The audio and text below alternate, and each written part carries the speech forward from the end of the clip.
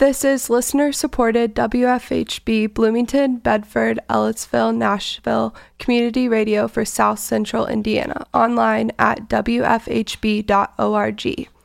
Right now, it is currently 54 degrees, and today has a high of 57 and a low of 38. And tomorrow, we have sunny skies with a high of 60 and a low of 46, and Sunday a high of 71 and a low of 48. Now, Ola Bloomington.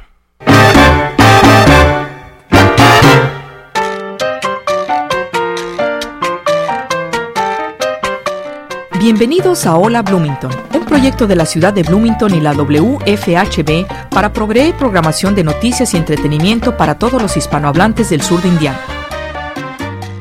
Hola Bloomington es producido y presentado por un dedicado grupo de voluntarios de nuestra comunidad. Welcome to Hola Bloomington, a project of the City of Bloomington and WFHB Community Radio to provide news and entertainment programming to the Spanish-speaking members of Southern Indiana. Hola Bloomington is brought to you by a dedicated group of community volunteers.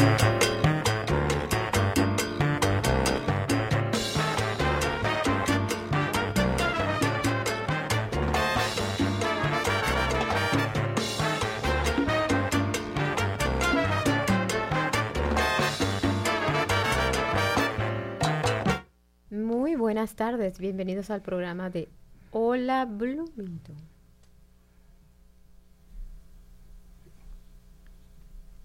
Es el programa Hola Bloomington. Sí, se escucha. Se escucha. Buenas tardes, bienvenidos al programa de Hola Bloomington. Les habla María Auxiliadora Viloria en compañía de Carlos Bacota. Hoy, Carlos, cuéntame, ¿cómo te estás sintiendo hoy con el frito que tenemos? A mí me gusta el tiempo, pero me levanté muy tempranito, era muy oscuro, como a las 6 de la mañana, y ahí no es tan agradable. Pero sí, ya como a las 11 se pone más sabroso, ¿verdad? Uh-huh. ¿Y cómo estás tú? Porque teníamos tiempo que no nos coincidíamos en un programa. Bueno, pasé un rato, sí. ¿Sí? He estado bien, estoy viajando. Uh-huh. Uh-huh. Uh-huh. Qué bueno. Sí, la verdad es que este frito está llegando retardado, porque este año está llegando un poquito retardado, pero está sabroso todavía, disfrutable. ¿Y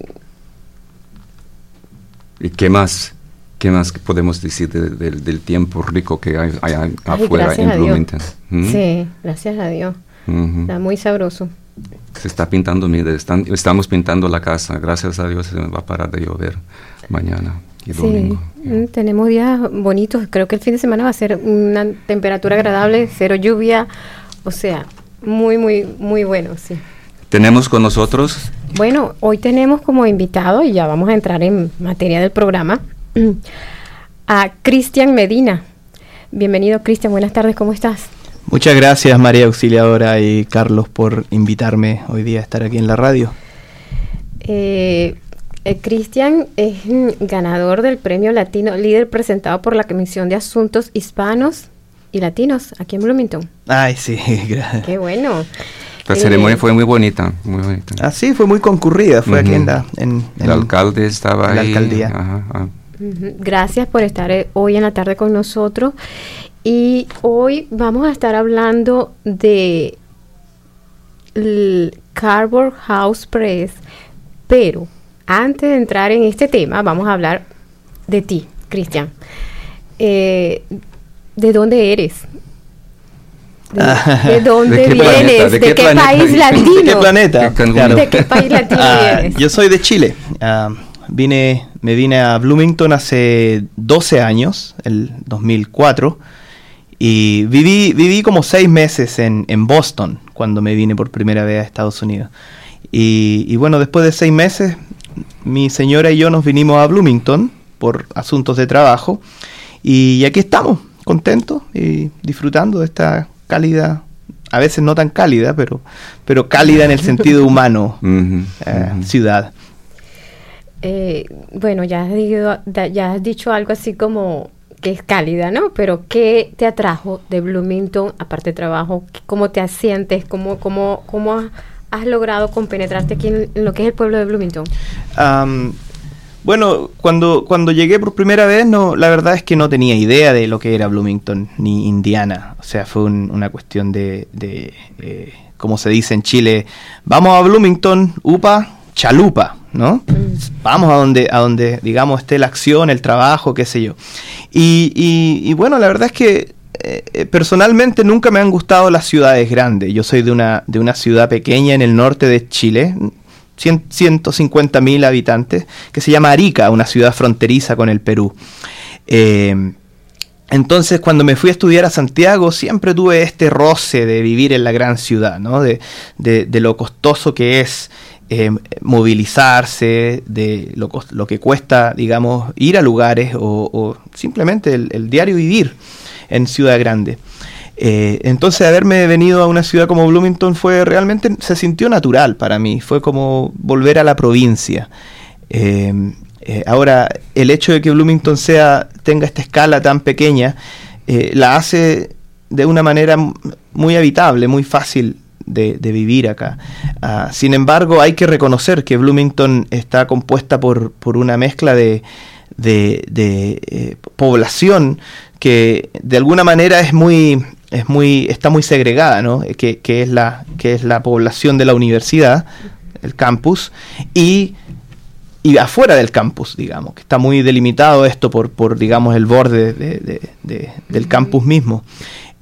Bueno, independiente de eso, podemos hablar más de eso si quieren, pero independiente de eso, la gente que habita Bloomington, no sé si será algo de Indiana, del Midwest, pero son todos muy agradables. La gente es muy, muy sencilla, muy fácil, te conversan en cualquier... Estás haciendo la fila, digamos, en el supermercado y la gente te habla, te conversa. Es muy fácil hacerse amigo en Bloomington. Bueno, yo soy un animal social también, entonces no tengo problemas acercándome y hablando a las personas. Pero sí, me atrae también toda la onda musical que hay en Bloomington, ¿no? Hay mucho blues, jazz. ¿Habías oído algo de la tradición musical aquí en Bloomington antes de venir? Nada. Como te digo, de Bloomington, de Indiana, lo único que uno escucha en el sur, en Chile, son las 500 millas. Mire, algo tan... En Los Ángeles es la misma cosa, en California. Sí, ¿saben? Cuando mis amigos sabían que venía a Bloomington, era el fin del mundo. Pero no es el fin del mundo, es el centro del mundo. Pero, bueno, sí y no. Pero igual Bloomington es una burbuja, ¿no? Si te das cuenta, es una ciudad que está rodeada de otras ciudades donde no pasa mucho, para ser sincero. O sea, pero y es cierto esto que asocian Indiana las carreras. Claro. Todo el mundo. De hecho, hay amistades que te dicen, voy a ir, pero me llevas a los de las carreras. O sea, es lo más importante. A cualquier otro sitio no importa las carreras. Es cosa de gusto, ¿no? Las carreras de ¿Has ido? Sí. Y de motocicleta y qué sé yo. Es cosa de gusto. Yo no eso no es no sigo las carreras, la verdad. Pero sí, Bloomington es bastante cómoda, no me puedo quejar, la verdad. ¿Tienes motocicleta? Yo no. ¿Yo? Sí. No tengo. Yo tuve una moped. Pero es que las carreras aquí es carreras de carros, Fórmula 1. Lo de el circuito de Indianápolis. Entonces las 500 millas de Indianápolis es increíble, es algo mundial. Entonces cuando tú dices estoy en Indiana, Bloomington, Indiana, claro. Porque cuando dices Bloomington todavía la gente se queda, ajá. Pero dices Indiana y la similitud es, o sea, lo que asocian es las carreras. Aún tengo en el tintero ir un día a ver el Little 500, que es la carrera de bicicletas, digamos, que se hace en Bloomington. Pero bueno. Y que hizo a Bloomington más famoso todavía con la película. La gran película Breaking Away, ¿no? Que da una idea de la segregación dentro de la ciudad. Y volvemos al mismo punto que mencionaba en delante, que esta segregación en esos años, 1976, que fue hecha la película, se hablaba de los townies, que todavía, o los cutters, que estaban asociados a la actividad económica de cortar la piedra caliza, ¿no? En las canteras, y el mundo universitario, digamos. Y cuéntanos algo, ¿en qué trabajas aquí en Bloomington? Yo trabajo para la universidad en en un organismo que se llama el Indiana Geological Survey, el Servicio Geológico de Indiana. Y ahí trabajo como geólogo, esa es mi profesión, digamos, que estudié en Chile. Uh-huh. ¿Tienes algún hobby aparte de tu trabajo? ¿Tienes hobbies? Sí, o sea, hago varias cosas, aparte de lo que es el trabajo. O sea, a las 5 de la tarde termina mi trabajo y me pongo a hacer otras cosas. Entre ellas, una de las cosas que hago es soy editor de una editorial independiente que se llama Cardboard House Press, o La Casa de Cartón. Y bueno, y ahí nos dedicamos a publicar poesía en formato bilingüe, poesía de autores latinoamericanos y de España, los que son traducidos al inglés y después publicados en formato libro o también en formato libro-arte, que le llamamos. Para ellos tenemos talleres y te puedo contar un poquito más si quieres sobre esos talleres. Ahí vamos a llegar ahorita, que es el tema más amplio que vamos a hablar en el programa. Discúlpame, pero Carlos, que háblanos un poquito de esa parte tuya en la comunidad latina aquí en Bloomington. ¿Cómo llegaste allí? ¿Cómo te incorporaste a toda esa actividad como latino?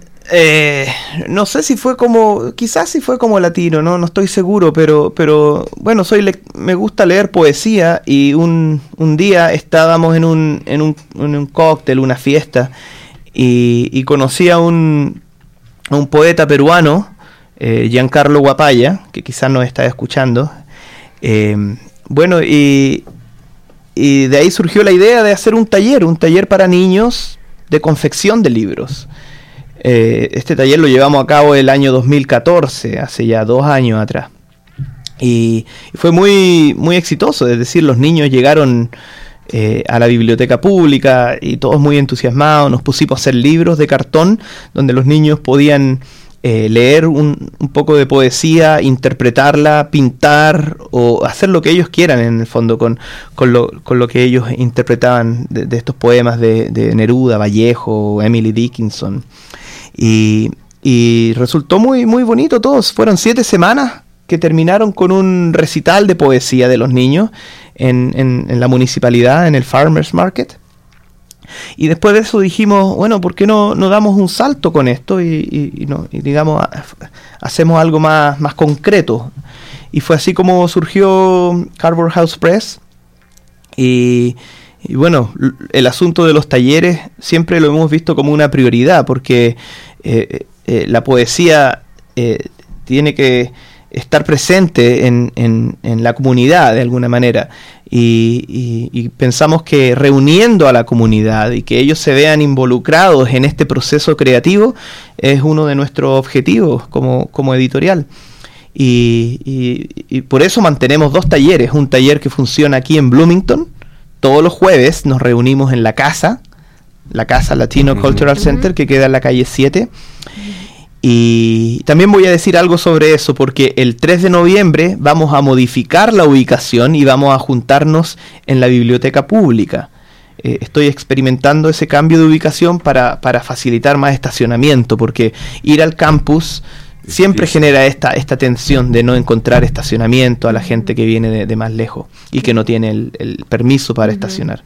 Pero sí, nos juntamos todos los jueves, y también tenemos otro taller en Phoenix, porque mi compadre Giancarlo se fue a Phoenix, Arizona. Entonces él tiene la sucursal, si se puede decir, del taller en Phoenix. Entonces funcionamos en 2 lados paralelamente. Qué bueno. Y estamos pensando en crecer. Queremos armar otro taller en Brooklyn, Nueva York, porque uno de nuestros editores vive ahí, editora, y también en Reno, Nevada. Oh, qué bueno. Sí, claro.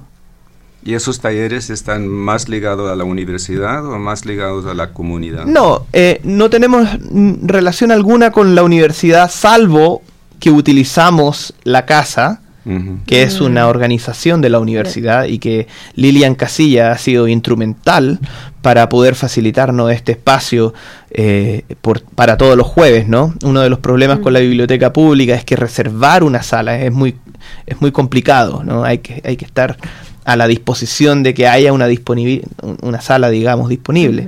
valga la redundancia, pero Lilian ha sido instrumental y no tenemos relación alguna con la universidad, salvo lo que te mencioné. Esto es para la comunidad. Cualquier persona que nos esté escuchando ahora, ya sea hable español, hable inglés, esté ligado a la universidad o no, puede visitarnos y se va a dar cuenta que es algo como... el hacer libros es la excusa. La verdad es que nos reunimos, conversamos, compartimos historias y ahí juntos yo trato esto como un laboratorio porque empezamos a pensar cómo hacer los libros. Doblamos, pegamos, nos equivocamos, cortamos cartón y así vamos armando libros. Hablaste de la idea que, o sea, de lo que hicieron con los niños y de ahí les surge esta idea y continúan con esto que están haciendo ahora. ¿Lo hacen con adultos? Sí, ahora es para adultos los talleres que tenemos. Sin embargo, algunos adultos llevan a sus peques. Yo a veces llevo a mi hijo, pero no ponemos a los niños a trabajar porque tenemos guillotinas y cortadoras y no nos queremos realmente arriesgar a eso. Sin embargo, aprecio mucho tu pregunta porque la idea de trabajar con niños es algo que a mí me gustaría, y es por eso que hace muy poco tiempo Raquel Anderson nos encontramos una mañana, 8 de la mañana en Café Soma, y ella me dice, oye, los niños en la escuelita, ¿conocen la escuelita, el proyecto de Daniel Soto? Están escribiendo y están muy metidos con estos proyectos de escribir sus propios poemas, sus propias historias, y sería buena idea que ellos pudiesen tener un libro que ellos puedan armar. Y ahí la ampolletita se me prendió y le dije, ya, hagamos un taller. Entonces estamos en conversaciones para poder llevarles un taller a estos niños de la escuelita. El próximo semestre o quizá el próximo fall semester, o sea, el próximo año, ¿no? Y la idea sería esa, que los niños se involucren en el proceso creativo no solo de escribir sus propios libros, pero les vamos a facilitar para que puedan pintar, doblar y terminar más, con un producto, con un libro, ¿no? Algo más de niños. Claro. Para que ellos puedan armar su propio libro. Y obviamente que vamos a hacer un proceso que no sea peligroso para ellos, no le vamos a pasar navajas para que corten los cartones, pero uno se acomoda, uno ya va aprendiendo cómo es el proceso, ¿no? La escuelita es un programa importante para la comunidad. Es una de las pocas realmente que reúne a los niños fuera de las escuelas. No, es fenomenal el proyecto. Yo lo apoyo, soy un big fan. Creo que lo que está haciendo Daniel y el equipo de trabajo es fantástico. Es algo que... es elemental para la comunidad. Bien merecido el premio, porque la Comisión de Asuntos Hispanos y Latinos le dieron el premio a la escuelita como la organización de este año. Así es. Cuéntenos más o menos en qué literatura publican, en qué es lo que más se basan. Publicamos poesía. Hasta el momento hemos recibido unos proyectos de cuentos y novelas, pero por ahora no hemos hecho ese salto, digamos, de publicar prosa o cuentos. Poesía de autores latinoamericanos y españoles, es decir, que escriban la poesía en español. Hasta el momento tenemos autores de Perú, Uruguay, México, Guatemala, España. Y prontamente vamos a publicar un libro de una autora chilena y se vienen otros de Latinoamérica y España. Acabamos también de publicar a Olvido García, una española. Y así, es poesía y nosotros también coordinamos con los traductores. Generalmente hay una relación preexistente entre un traductor y un poeta, como que ya se conocen de antes. Los poetas prefieren a ciertos traductores y viceversa, los traductores se enfocan en ciertos poetas. Entonces nosotros respetamos eso y basada en esa relación editamos y coordinamos la publicación de poesía. Muy bien, vamos a ir a una pausa y regresamos enseguida. Support for WFHB comes from ABR Print, offering custom screen printing, embroidery, business cards, banners, and promotional items. Located at 3808 West Vernal Pike, ABR Print is a locally owned and operated business and a member of Local First Bloomington. More information at 812-339-9147 or online at abrprint.com.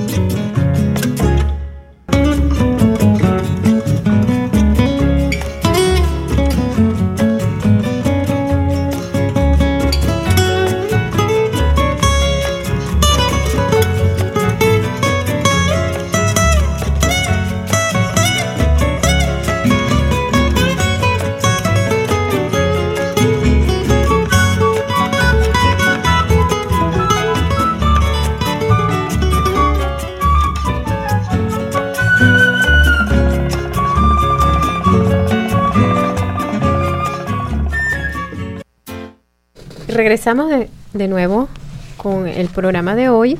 Estamos hablando del Cardboard House Press con Cristian Medina.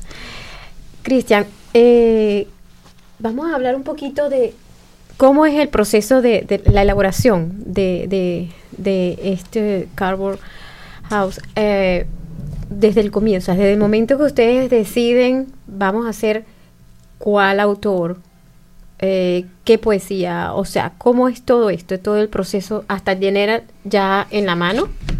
Claro. El libro, como tenemos ahorita aquí uno, que por supuesto no lo pueden Debería ver. haber una cámara aquí que pueda mostrar ¿verdad? lo que tenemos acá, porque quería mostrarles los libros, pero obviamente el radio escucha se va a tener que quedar con la descripción.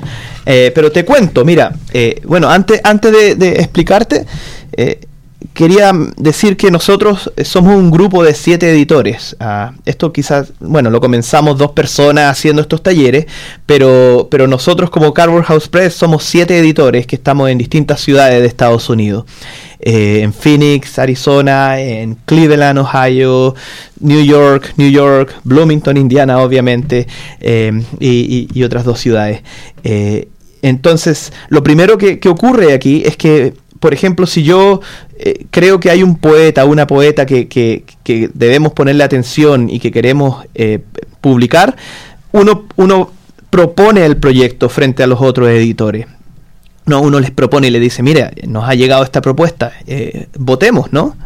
Es un proceso democrático en donde todos opinamos y decimos, mira, creemos que por ahora no, sí, nos parece bien, va con la línea editorial de nuestro, digamos, de Cardboard House Press, y así hasta que llegamos a una decisión. Una vez que ya hemos tomado la decisión, obviamente se le notifica al autor, la autora o a la traductora o al traductor, y comienza el proceso de edición, es decir, el proceso de diseño de los interiores, del diseño, diagramación, porque nuestro proyecto también incluye, como pueden ver en un libro que tenemos acá, ponemos mucha atención en el concepto estético. Entonces nuestros libros también tienen, incluyen a artistas que diseñan, digamos, los interiores también con dibujos y obras, digamos. Entonces, una vez que coordinamos todo eso, comenzamos el proceso de edición, asegurarnos de que, digamos, el libro se lea bien, sea un libro también que las traducciones es otro tema que podríamos estar hablando todo el día, porque la traducción misma se convierte en un nuevo poema, ¿no? Hay tantos nuevos poemas como traducciones y todo esto depende del traductor. Entonces nosotros también respetamos eso, ¿no? Nosotros no podemos modificar la traducción, sin embargo nos aseguramos de que no hayan errores, cosas que ocurren cuando uno escribe o tipea. Y en fin, una vez que tenemos listo el proceso de edición, imprimimos, ya sea mandamos a una compañía a imprimir los libros, o bien hacemos los libros. Y traje aquí una muestra para que vean el libro, digamos. Tiene tapa de cartón. Tapa de cartón que lo usamos del reciclado. Yo ando siempre buscando cartones de los contenedores de reciclaje. Y así pintamos, usamos pintura. Tenemos varios métodos para digamos, generar este tipo de diseños, que son las contraportadas. Un libro como ese sería, ¿cuántos ejemplares en una? Bueno, nuestras ediciones son pequeñas. Nosotros somos una editorial independiente y pequeña, por ahora. Nuestras ediciones incluyen, por ejemplo, este libro, un libro convencional, imprimimos como 300 copias. Los libros de cartón, libro arte, publicamos entre nuestra primera edición, nuestro primer libro, fueron como 80 copias en total. Hicimos 120 más o menos, y queremos ir subiendo una vez que ya entendemos un poco mejor el proceso, pero es harto trabajo. Por ejemplo, desde el momento en que uno comienza un libro, cuando nos reunimos en los talleres, no hacemos todos los libros inmediatamente. Obviamente es un proceso que dura un semestre entero. Son 3 meses que nos reunimos todos los jueves. Al comienzo nos dedicamos a cortar mucho cartón, hacer las tapas. Después a pegar, después pegamos bastante. Uno de los procesos más difíciles es el cosido de los interiores. Cada uno de estos libros, de los cuadernillos, son cosidos a mano. Entonces hay que coserlos uno por uno. Esos 80 fueron... Todos estos fueron cosidos uno por uno. ¿Ves? Tienen hilo ahí. Una vez que están cosidos, el armado. Y así, es un proceso que en algún momento se convierte un poco en serie, pero cuando nos reunimos lo pasamos súper bien y es como un sentido de comunidad. Exacto. A veces leemos los poemas. Y bueno, es un proceso muy, muy intenso. Y siempre estamos... Me gusta como hay una mezcla de lo artesanal y lo industrial. Sí, porque es una mezcla. Es una mezcla, porque los interiores son impresos, digamos, en una impresora convencional, y el resto es reciclado, esto con pintura. Y mientras ustedes van haciendo ese trabajo manual, ya tienen en la imprenta para que les estén haciendo la parte impresa, y al final, luego de 3 meses, tienen ustedes ya la cantidad lista. No salen todos al mismo tiempo, es como una panadería, ¿no? Un día en la mañana sale un montón de libros, a la otra semana hacemos más, y así vamos dependiendo también de la demanda, porque a veces tenemos eventos donde tenemos que tener libros y por eso entonces nos basamos en ese tipo de evento y de demanda ahora tenemos nuestros libros se venden en una organización online, una plataforma online que se llama Small Press Distribution, SPD, y ellos se encargan de recolectar en una bodega que no sé dónde está, pero una bodega grande donde ellos tienen todos los libros de las editoriales independientes. Y ahí tenemos nuestros libros como para llegar a un público más masivo.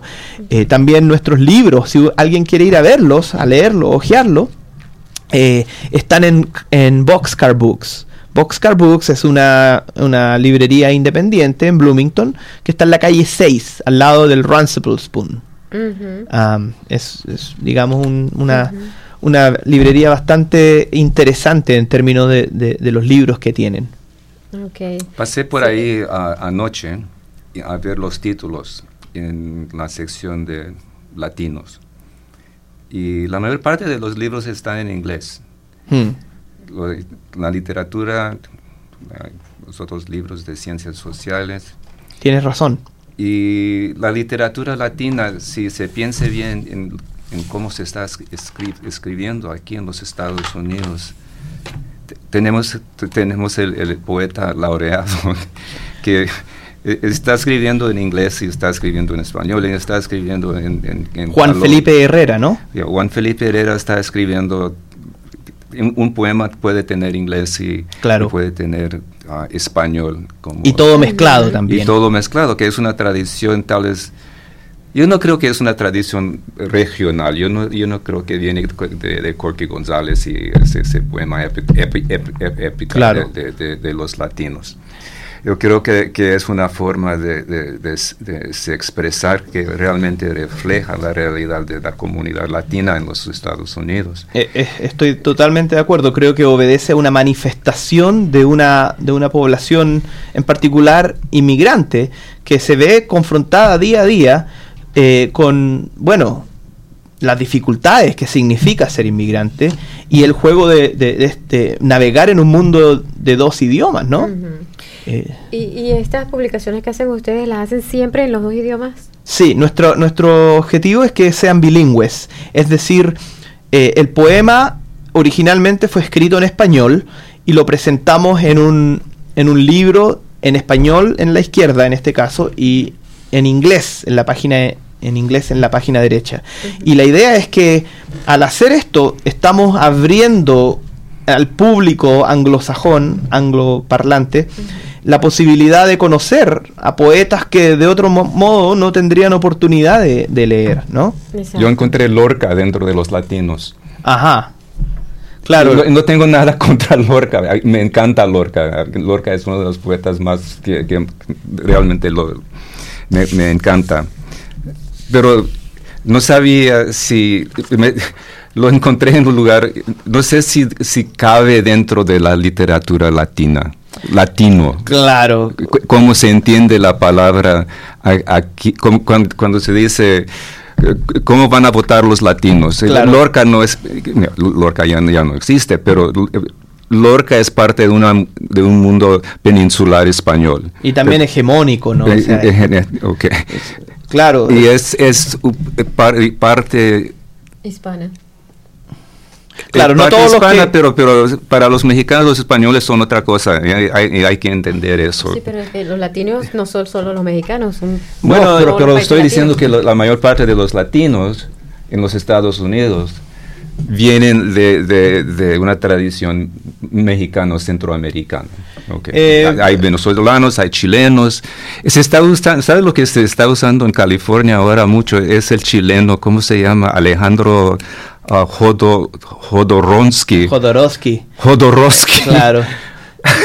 Bueno, él es un chileno que vive en Francia y él ha hecho película y es poeta también. Pero se está usando en clases de historia y cultura latina, claro, de latinos de California, porque tiene una visión anticapitalista bastante fuerte. Sí, es cierto. Ahora, el término latino, yo no sé si estoy de acuerdo en el uso que se le da normalmente, porque cuando tú usas un término para describir a una población, nunca vas a poder describir todas las complejidades y las diferencias que hay dentro de esa población. Uh-huh. Latino, qué término más ambiguo, ¿no? Cuando dices, tú eres latino, pero ¿qué significa eso? O sea, yo, del lugar donde vengo, ya dentro de esa misma ciudad hay tanta diversidad. En mi caso, por ejemplo, en el norte de Chile es un punto tripartito, es un punto donde convergen culturas del Perú, del interior, de Bolivia, del altiplano, del Chile mismo, de la Pampa. Es decir, es imposible poner a todos en una misma etiqueta, digamos, en una misma bolsa. Sin embargo, nuestro proyecto, volviendo a los poetas que nosotros nos enfocamos, cuando nosotros decidimos publicar a alguien, nos hacemos la pregunta, ¿qué queremos transmitir con nuestras publicaciones? ¿Cuál es el objetivo? Bueno, primero queremos publicar a poetas que tengan una voz fuerte respecto a la sociedad, alguien que proponga una idea de alguna manera subversiva contra lo establecido, ¿no? Contra el establishment. Alguien que nos venga a despertar conciencia, ¿no? En el mismo arte también queremos poetas que estén dialogando con el lenguaje, que el lenguaje español que hemos heredado, que no sea visto como algo escrito en piedra, ¿no? Que sea algo maleable, que sea algo que pueda ser modificado, como tú mencionaste, algo que puede ser mezclado con otros idiomas, que pueda ser modificado. Hay poetas que deciden, por ejemplo, escribir hacer poemas visuales, ¿no? Y estamos abiertos a los poetas visuales, también poetas audiovisuales. Queremos la verdad publicar a poetas que propongan algo vanguardista, algo nuevo, algo propositivo, ¿no? 2 de nuestros libros, uno que no lo traje, pero Radio, fue escrito por Quintanilla, un mexicano que escribió en 1920, 22 por ahí. Entonces, si uno piensa en 1920, son casi 100 años atrás. Pero cuando uno lee algunos de estos poemas, como que la idea del tiempo se acaba, como que son tan perdurables los poemas. Y es por eso que, una de las razones por la que tenemos una serie de nuestra poesía que se llama Avant-Garde, que significa vanguardia, ¿no? Vanguardista. ¿Y por qué les menciono esto? Porque pronto, el 11 de noviembre, es un viernes, vamos a tener una lectura poética bilingüe hecha por miembros de la comunidad. Es decir, los talleristas o cualquier persona que quiera leer en español o en inglés, que se contacte con nosotros y vamos a leer en Boxcar Books, la misma librería que estábamos hablando. Vamos a tener una performance, vamos a tener un vino de honor, vamos a tener comida preparada por la propia comunidad y vamos a leer a los 2 poetas vanguardistas que hemos publicado. Entonces, realmente Bloomington es una ciudad internacional. Es el centro de 2 mundos. Se puede decir que es el centro de 2 mundos ahora. Es que precisamente con tener la universidad aquí se hace ese ambiente, porque viene gente de todas partes del mundo y que pueden incorporarse. Por ejemplo, Cristian viene de Chile y fíjate, aquí estás elaborando todo esto. Tenemos el mundo hispano. Mucha gente de diferentes partes. Claro, hay... De inglés. Eso es lo interesante. Hay gente que viene de Grecia, de Indonesia, y he conocido a estas personas muchas veces a través de la editorial. Y lo importante es que, quizás la poesía es un lugar común, un lugar de encuentro entre nosotros, pero más que todo son las problemáticas que a nivel mundial o a nivel local hoy en día, hablar de discriminación, hablar de la brutalidad impuesta por los estados, ¿no? La policía, los sistemas de vigilancia que hoy en día están sobreimpuestos, las injusticias sociales. Ahora está todo en el tapete por la elección. Este hombre el innombrable, digamos, el candidato, que pone todos estos temas y que nos hace, digamos, de alguna manera estar unidos y decir, no importa si soy latino o no, importa que estamos aquí por una causa común, que es hacer, digamos, proponer algo que nos ayude a todos a convivir mejor y a tener un espacio, ¿no? de en este caso de las artes y de la cultura. Exactamente. Vamos a ir a una pausa y regresamos enseguida.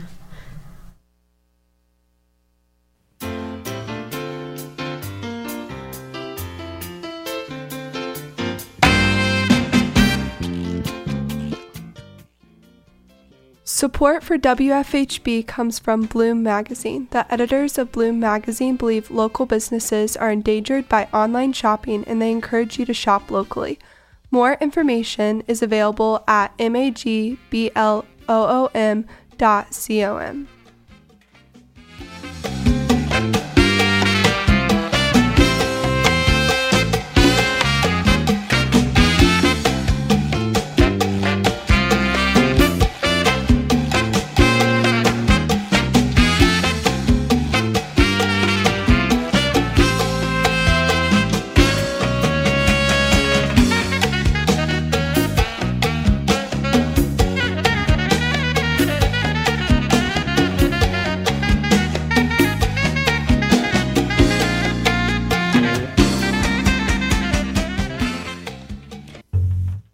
Claro. Las montañas. Regresamos nuevamente al programa y en la tarde de hoy tenemos a Cristian Medina. Estamos hablando del Cardboard House Press. Cristian, para todos los que nos están escuchando, si hay alguien interesado en participar, si hay alguien que tiene ese gusto por la poesía y le está llamando la atención todo este proyecto que ustedes tienen, lo de los talleres, todo, hasta esa parte manual de cómo los están elaborando, ¿cómo pueden hacer para llegar a ustedes? ¿Cómo pueden incorporarse al grupo? Sí, gracias por preguntarme eso, porque siempre estamos tratando de de que nuestra información esté ahí disponible para quien quiera unirse al equipo de trabajo. Mira, nos puede ubicar con el nombre Cardboard House Press, editorial La Casa de Cartón. Cardboard, Cartón, House Press. Entonces, ese nombre nos identifica, ya sea en el correo electrónico cardboardhousepress@gmail.com, o en Facebook. Tenemos cuenta en Facebook, Cardboard House Press. También tenemos cuenta en Instagram, tenemos cuenta en Twitter, en Google Plus. O sea, digitalmente nos pueden encontrar. Ahora, si alguien no usa estas plataformas, nos puede ubicar. Nuestros libros están en Boxcar Books, que está en la calle 6, al lado del Runcible Spoon, muy cerca de la biblioteca pública. Y yo siempre estoy poniendo anuncios en el panel de la biblioteca pública. Ahí hay un board, un panel de anuncios, y siempre estoy poniendo anuncios ahí sobre nuestros futuros talleres, sobre nuestras futuras lecturas poéticas. De hecho, mañana vamos a estar representando a Cardboard House Press en una mesita, en un evento que está organizado por Andoku Hoosiers. Hoosiers de Indocumentados, que es una alianza, una organización que intenta proveer información y apoyo a personas que no tengan documentos. Entonces, mañana va a ser a las 6 de la tarde en Collins. Collins es un edificio que está en la calle Woodlawn, en el campus, al frente de las canchas de fútbol. Okay. Hay unos terrenos de fútbol. Al frente hay un edificio, la calle 10. Está informática en esa esquina. En la esquina en diagonal está Collins. Y ahí en el aire libre van a haber conciertos, raperos, van a haber poetas, y vamos a estar nosotros, explicando si alguien quiere pasar a saludarnos. También, les reitero, el 11 de noviembre vamos a tener una lectura. Si alguien quiere leer o simplemente ir, que se contacte con nosotros. cardboardhousepress@gmail.com. ¿Qué expectativas o qué metas tienes a futuro con Cardboard House Press? Mira, yo creo que todo nuestro esfuerzo, todo lo que hemos hecho, ha dado unos frutos enormes. Yo soy un fan tremendo de nuestras propias publicaciones. Creo que son de muy buena calidad. Hay una propuesta bastante coherente. Sin embargo, queremos que nuestro proyecto sea sustentable, en el sentido de que los libros que vendemos, por ejemplo, nos ayuden a publicar futura obra. Nosotros somos una organización sin fines de lucro. Acabamos de obtener ese estatus hace menos de 6 meses. Por lo tanto, nos sentimos súper contentos de tener esta capacidad de ser una non-profit, ¿no? Una organización sin fines de lucro. Entonces, lo que hacemos es las ventas que obtenemos, que no son muchas. Tú sabes que la poesía es una de las artes que está menos representada. O sea, nadie compra poesía. O sea, pocos compran poesía. Solo un grupo selecto de personas que están interesadas en leer poesía, ¿no? Pero no es. Sin embargo, la poesía está presente en muchos aspectos de nuestra vida cotidiana. Creo que el interés en poesía está creciendo. Yo creo que sí. Yo creo que sí, pero los números no la avalan. En el sentido de inclusive las grandes editoriales están yendo a pérdidas muchas veces, y se han tenido que unificar. Ese otro tema, Editorial Planeta, por ejemplo, se fusionó con otra grande, porque ya no podían, seguir manteniendo los libros en realidad no son muy asequibles, para ser sincero. Por eso queremos proponer una editorial que esté en las bibliotecas. Queremos tener presencia en bibliotecas públicas, en bibliotecas de la universidad, y con las pocas ventas que tenemos, queremos reinvertirlas. ¿Tienes un mercado nacional? Sí, nuestro mercado se enfoca en Estados Unidos. Sin embargo, quien quiera obtener copia de nuestro libro a nivel internacional... En Phoenix es más fácil encontrar un ejemplar de esos libros que aquí en Bloomington. No, en Bloomington, en Boxcar, tenemos todo nuestro catálogo. Boxcar es el centro. Es el centro. Y la biblioteca aquí de Bloomington, siendo esto, como decir, una ciudad que los produce, ¿tiene los libros de ustedes? Creo que no. Yo he estado ¿Sabes qué? Bueno, ese es otro tema. He estado contactándolos, pero no ha sido muy fructífera mis intentos para que ellos, digamos, nos contacten y digan, oye, ya sea, yo estoy disponible a donarles unos libros para que los tengan en el catálogo, pero no ha habido respuesta. ¿Tienen número del catálogo de Sí, nuestros libros tienen ISBN, tienen código de barra, están todos registrados, y muchos de nuestros libros también tienen Library of Congress number. Bueno, empezamos a hacer eso, pero ya no tienen. Algunos tienen Library of Congress, pero todos tienen un código de barra, sí. ¿Hay un costo para eso? Sí, pero vendemos los libros ya sea en Small Press Distribution, en Cardboard, en Boxcar Books, y también en nuestra plataforma online, cardboardhousepress.org, de organización. Los libros fluctúan entre los $7, estos valen 5 en Boxcar, hasta los más caros son los hechos a mano, estos valen como $15. Pero bueno, por ejemplo, a veces tenemos ofertas, ¿no? Cuando lanzamos libros, en la próxima lectura vamos a tener una oferta especial, compre 2 y un descuento bastante considerable. La verdad que entre nosotros, por ejemplo, los latinos hispanos que estamos aquí en Bloomington, es como una opción precisamente a crear en los niños la lectura, y lectura enfocándose en la poesía, porque tienen material también para niños, o sea, como que sí, que claro, ellos puedan como ir desde pequeños familiarizándose con todo este mundo de la poesía. Claro, ahora, nuestra poesía no es dirigida a los niños, debo ser sincero, pero hay mucha poesía. Juan Felipe Herrera, él es un escritor que tiene sus propias experiencias personales como inmigrante, las tiene plasmadas en sus poemas, y son realmente buenísimos. Ahora, si tú me preguntas lo que es el asunto de la lectura, yo creo que todo vale.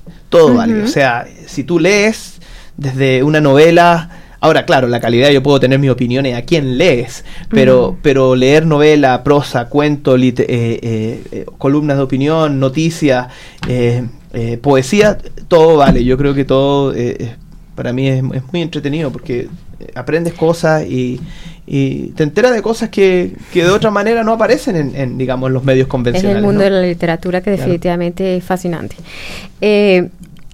Tenemos tiempo para oír un poema. Exacto. Bueno, de verdad quieren oír un poema. Tengo aquí varios libros, no tengo nada preparado, pero puedo leer uno que te gusta. A ver, déjame algo ver, que no sea muy largo y que sea... Y bueno, y un fragmento de este poema. Mira, este es Domingo de Ramos, es uno de mis autores predilectos de Cardboard House Press. Él es un autor peruano que escribió en los 80 durante la guerra interna en Perú. Y su poesía realmente habla de esta juventud que, digamos, disidente y hablando de un mundo en el Perú de los 80. Voy a leer solamente un fragmento porque es un poema bien épico y bien largo. Dice...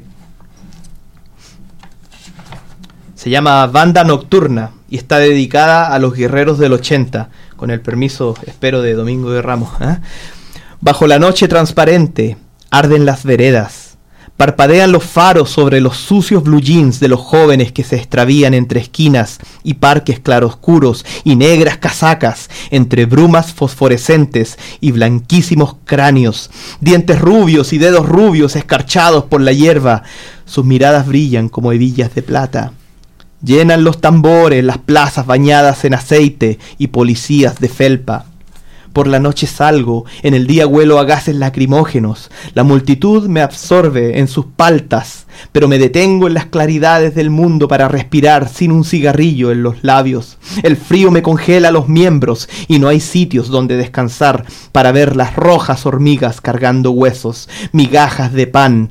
Todo está cercado por fieras exhaustas, solitarias bancas, roto por el silencio y ese cascarón azul que me separa de ti, oh raquítica tierra. Mi cuerpo es solo fugaz y opaca estela de locura en el orden natural eterno, polvo sin entierro. Eso bonito, y mucho lindo, más. Muy lindo. Muy bonito. Pero claro, trasciende la época, yo creo. Hay muchos aspectos de la poesía en que uno puede ver, ocurre hoy en día, ¿no? Con las sociedades que estamos viendo. Háblanos entonces un poquito más de estos hobbies que tienes tú. Bueno, eso fue respecto a Cardboard House Press. De nuevo, invitamos a todas las lecturas que tenemos y revisen nuestro Facebook. Sí, al final hablamos de cómo contactarlos nuevamente, ¿no? Ya. Pero vamos a hablar ahora de otro hobby que tienes tú. Cuéntanos del hobby, porque creo que comenzó como un hobby y ahora tienes Bloomington, Indiana Scholars. Ya, no sé si le llamaría un hobby, ¿no? El ajedrez. Pero todo comenzó porque mi hijo, que nos acompaña aquí en el estudio, comenzó a jugar ajedrez, ¿no? Empezó a jugar, le gustó y bueno, y ahora es parte de un club que hay en Bloomington que se llama Bloomington Indiana Scholastic Chess Club. Es decir, un club de ajedrez para niños entre kinder y high school. Y ahora soy parte de esta organización, una organización sin fines de lucro que lo que intenta es promover el ajedrez en los niños. Entonces ahora soy parte del board, soy un board member de esta organización y bueno, y tenemos eventos. Por ejemplo, este domingo, pasado mañana, nos vamos a reunir en la biblioteca pública. Nos reunimos domingo por medio. Ok. ¿A qué hora? 2 veces al mes. El domingo de 1:30 a 3:30. Claro, de 1:30 a 3:30 los domingos, domingo por medio. Y bueno, los padres pueden dejar a los niños ahí e ir a la biblioteca. ¿En qué parte de la biblioteca se están reuniendo? En el primer piso. Okay. Hay unas salas grandes ahí, cerca de los baños. Entrando por la quinta a mano izquierda. Bueno, ahí se les enseña a los niños, los que no saben, se les enseña a jugar ajedrez. Los que ya saben un poquito, se les enseñan estrategias. Esto lo hace un profesor de ajedrez. Y bueno, después de las clases hay competencias informales, ¿no? También hay torneos que organizamos simultánea de ajedrez. Hay una comunidad de ajedrez bastante atractiva en Bloomington, de adultos y niños. ¿Cuánto tiempo tienen ustedes en este...? Bueno, BISC, así se llama, BISC, se fundó ya hace varios años atrás, si mal no me equivoco, el 2002. Entonces, tiene varios años en Bloomington. El asunto es que últimamente hemos tratado de reorganizarnos para asegurarnos de que la comunidad sepa que existimos, porque ese es uno de los problemas en Bloomington, que hay mucha organización y uno a veces no sabe dónde elegir, ¿no? Pero bueno, aprovecho el micrófono para avisarle a los padres que tengan niños y que muestren algún interés en ajedrez. Se lo recomiendo yo personalmente, por mi propia experiencia, lo recomiendo 100%. Los niños mejoran mucho su capacidad de atención, pueden estar, concentrados haciendo algo por hasta horas, ¿no? Les ayuda con, el desarrollo mental. Destrezas. Es un grupo de camaradería bastante sano, entre ellos se apoyan, se ayudan, generan amistades. Es un grupito bastante bueno de niños jugando ajedrez. Qué bueno. Así que todos invitados este domingo en la biblioteca pública a la 1:30. Chile tiene una tradición de ajedrez bastante... Sí, Chile la tiene. Grande, bueno, Argentina también. Argentina, todos los países tienen su tradición de ajedrecistas. No tanto, yo creo, como los rusos o Estados Unidos, por decir... España tiene también. En Caracas hay lugares que se reúnen no tanto niños, sino son ya adultos, o habían, no sé ahorita, públicos. Claro. Yo estoy, de hecho, trabajando con quiero proponerle a la municipalidad para construir esas mesas públicas. Todavía está en conversaciones, tú sabes que no es fácil hacer este tipo de proyectos, pero a mí me gustaría ver algún día en un lugar público mesas de ajedrez donde todos puedan, y ahí vamos a organizar eventos, simultáneas, torneos blitz, cosas así. Cada adición a la comunidad ayuda, ¿no? Así es. Y es una manera de esparcimiento también, ¿no? Y a la vez de canalizar, por ejemplo, en el caso de esto que es con los niños, actividades para ellos. Sí, yo creo que es un elemento de integración también. El ajedrez integra a las personas donde no existe ninguna barrera de tipo de género, de situación económica, de país, de origen. No hay un idioma de por medio, solamente saber mover las piezas, ¿no? Exacto. Y es algo tan hermoso, como que mi hijo a veces juega con adultos. Yo digo, qué hermoso ver cómo esta diferencia generacional enfrentadas en un tablero es algo digno de observar. Vamos a resumir rapidito, Cristian, por favor, las maneras de cómo contactar a lo que es el Cardboard House Press. Claro. Bueno, bien rápido. Somos Cardboard House Press. Estamos... me pueden ubicar en el Facebook también. Cristian Medina es mi nombre. Y por ahí, si quieren, yo les doy la información que quieran. Estamos en Facebook también. Estamos en Twitter. Nuestros libros están en Boxcar Books. En la biblioteca pública tengo información en los paneles de información. Y bueno. Y hablar rapidito los talleres, los dos. Los talleres son todos los jueves de 6 a 8 de la tarde. En la casa nos reunimos, excepto el 3 de noviembre, que va a ser en la biblioteca pública. Toda esa información, de nuevo, está en Facebook. Todos los jueves nos reunimos. Mañana, sábado, vamos a estar en Collins. Y el 11 de noviembre vamos a tener una lectura bilingüe en Boxcar Books. Les recomiendo que vayan. Bueno, muchísimas gracias, Cristian, por darnos hoy toda esta información. Bueno, y gracias por invitarme. Siempre me alegro me encontrar con latinos que están aportando tanta cosa a la cultura de Bloomington, ¿no? Y haciendo Bloomington más un centro de la civilización universal, no solamente de Indiana o de los Estados Unidos, pero de todas partes del mundo que se juntan. Claro. Muchísimas gracias por haber venido hoy y hasta una nueva oportunidad que puedas traernos más información sobre todo este tema. Sí, claro, cuando quieran.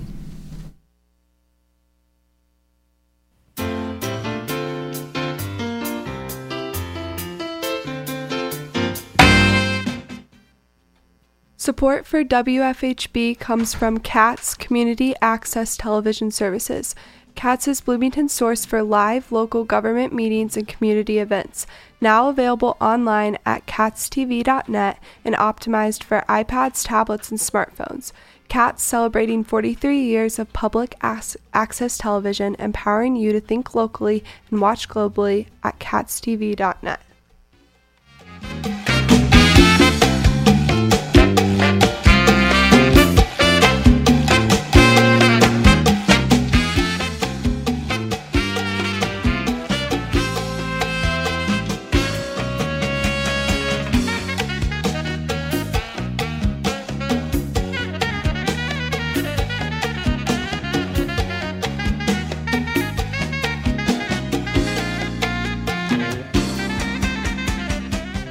Y regresamos a nuestro programa de hoy, Hola Bloomington.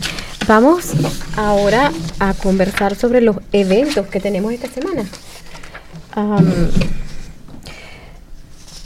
Mañana habrá un baile en Video Salón en la 105 West de la 7ª calle en Bloomington. La hora de este evento es entre las 10 de la noche y las 3 de la madrugada del domingo. DJ Swing va a tener música para bailar, bachata, salsa y merengue. La entrada es de $5 por persona. Y el martes, octubre 25, el Centro Comunal va a tener un programa sobre cómo mantenerse activo y comer saludable. Va a ser de las 7 de la noche a las 8 de la noche en La Casa, el Centro de la Cultura Latina. Si te gustaría ser voluntario de este programa Hola Bloomington, necesitamos personas que hablen español, que quieran ser locutores técnicos o contribuir con ideas para el programa. Te invitamos a una reunión el próximo miércoles 26 de octubre a las 6 de la tarde en la Biblioteca Pública del Condado de Monroe, en la habitación 1B. Te esperamos. Para mayor información pueden llamar al 812-349-3860. Yo les iba a hacer una invitación a todas las mujeres, muchachas, damas que nos estén escuchando mañana a las 8:30 de la mañana. Se va a realizar la caminata en apoyo al cáncer de seno. Va a salir en el City Hall, es el centro de concentración, a las 8:30 de la mañana. Estamos en el mes precisamente de apoyo al cáncer de mama, al cáncer del seno. Y bueno, las esperamos a todos los que quieran participar a las 8:30 de la mañana, mañana sábado, perdón. Les quiero dar las gracias a todos los que nos acompañan esta tarde, escríbanos con sus sugerencias para el programa, consejos o ideas en nuestras páginas de Facebook. Pasen a convertirse de oyentes a participantes de Hola Bloomington.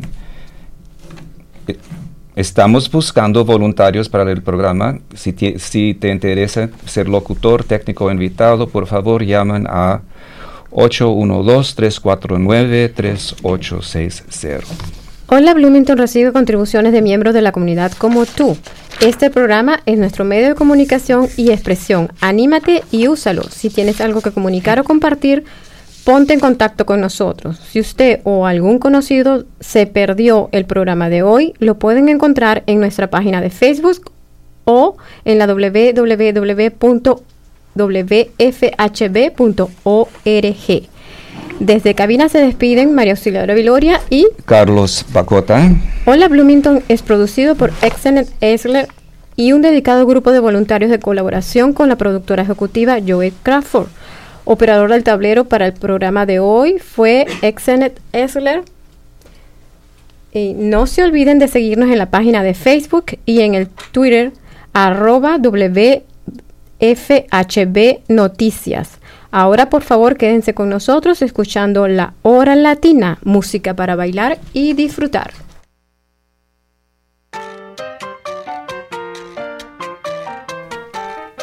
Usted ha escuchado Hola Bloomington, un proyecto de la ciudad de Bloomington y la WFHB para sur de Indiana. Hola Bloomington es producido por un dedicado grupo de voluntarios de esta comunidad. Para formar parte de nuestro equipo, llámenos al 323-1200 o escríbanos a hola@wfhb.org. You have been listening to Hola Bloomington, a project of the City of Bloomington and WFHB Community Radio to provide news and entertainment programming to the Spanish-speaking members of Southern Indiana. Hola Bloomington is produced and brought to you by a dedicated group of community volunteers. If you want to be part of our team, give us a call at 323-1200 or send us an email, hola@wfhb.org.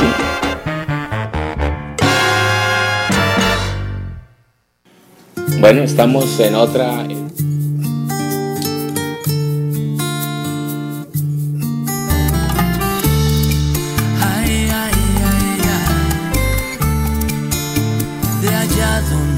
Nace el viento y cobran vida los sueños. Llegaste sin avisar, abriendo de par en par las puertas del corazón, las puertas del corazón, las puertas del corazón.